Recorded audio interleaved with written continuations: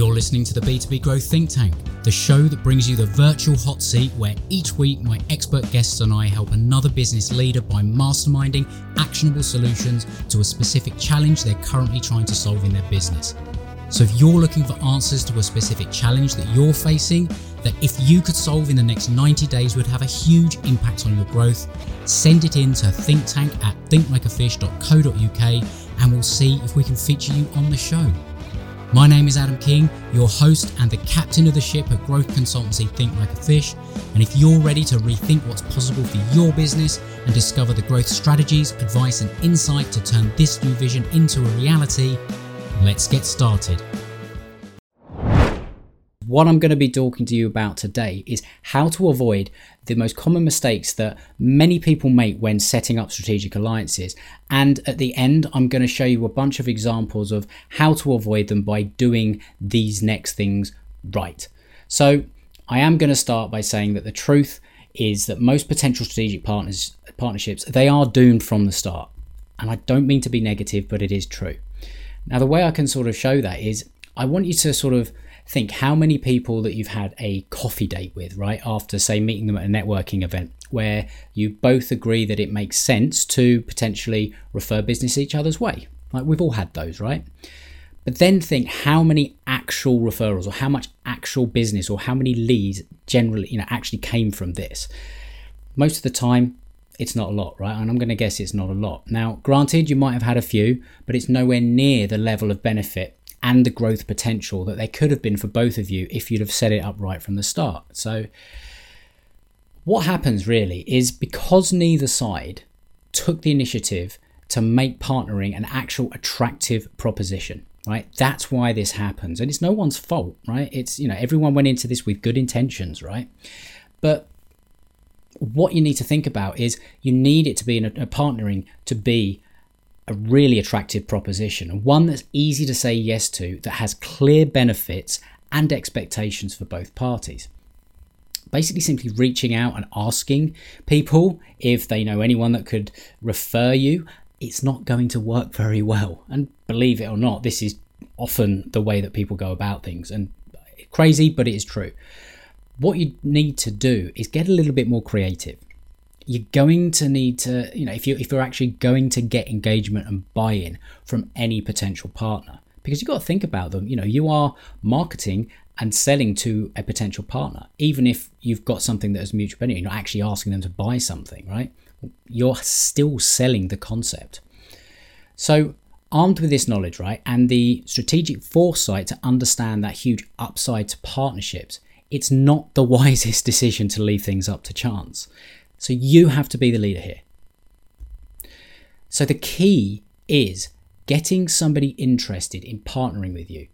It's to present it as an opportunity that gets them excited about partnering with you by offering them specific ideas for how you can support each other moving forward. Now, these individual ideas, once you start having a few, they will combine to form your strategic alliance program. And that is something that you will build up over time, right?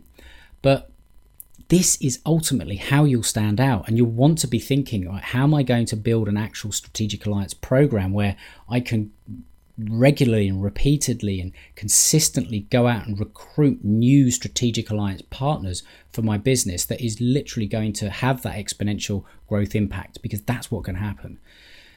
Just don't do what most people who actually try and fail to build this kind of program by basically making the other person go and do all the work or try and figure things out by not being clear and communicating the benefits of partnering with you, because people, they are too busy for all of that, especially when they don't know you, right? So what you want to do is come up with ideas that are easy for them to say yes to. So, for example, when you identify a potential strategic partner, then what you could do is you could ask them what kind of clients or connections that they're looking for and offer to, first of all, just connect them with one or two of the key people that that fits this profile. You're giving first. You could ask them to teach you the best way to refer them to your clients. Now, not a lot of people actually get this kind of request, do they? Just think, how would you feel if someone approached you and said, look, I'd love to be able to refer, I've seen what you do. I'm impressed with your business. I've been following it for a while, and I've seen that you get a lot of positive reviews and all that kind of thing. So because I serve a similar market, it would make sense for me to refer my clients to you. I'd love to know the best way to refer you. Would you show me the best way? Not many people are going to actually have ever received that. It's a fantastic way of doing it. You could offer to do content swaps of articles, blog posts, podcast episodes, whatever it is.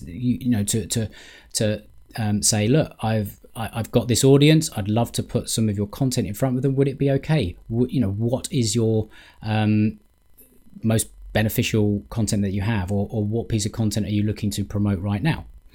You could, on the flip side, you could offer them one of your assets in your business that you know will be valuable to their clients and let them send it to their network. Or you could go one better and actually offer to co-brand that asset with their details. Now that goes even further, right? And that's beneficial to them, because we all are told we need to create content on a regular basis and provide value and all that kind of thing with your marketing. Well, it takes a lot of work. So if you come to them with something that's ready done and say, look, we can co-brand this and you can send this, would you be interested? A lot of people are going to be interested, at least hearing you out, okay? So the other thing that you could do, suggest you deliver a valuable presentation or a talk for their audience, their network, their clients. So if you've got a topic that you're incredibly knowledgeable about and can be valuable, and you've got, say, like a signature talk or something that you're happy to present to people, you can offer to do this and just say, look, I've got this, it's incredibly valuable. They look like a hero for basically introducing you to them. You provide the value, and you get to get exposed to an entirely new pool of potential clients and customers. And you can do this virtual via webinars and Zoom meetings and all that kind of thing, or you can do it in person, depending on when you're watching this, whether we're allowed to do that. However you want to do it, it's providing value to somebody else's network. You could invite them onto your podcast for an interview and help them spread their message to your audience if you have a podcast. And if you don't have a podcast, seriously, it is a very powerful way to get conversations with people that would not necessarily ever have given you the time of day. And it's one that I use, and it has literally changed my business. So I seriously advise you to take a look at using this kind of strategy. You could invite them to join a partnership mastermind group. Now, this is powerful. Again, this is a little bit more advanced, but you can invite people into a group of other like-minded businesses and just form that sort of collective that essentially would be that partnership mastermind group, where you are the connector, but essentially everybody is in there looking for opportunities to grow their business. It is very, very powerful. So I'm hoping ultimately through all of this, you're seeing that the common thread that is running through all of these is that developing partnerships is a game of giving first, right? So this is absolutely true in building any relationships, both with potential partners and potential clients and, potential life partners, all that kind of thing, right? But I just want you to think, if you approach finding partners in this way, you will find that the doors to opportunities that you never even considered, they naturally start to open.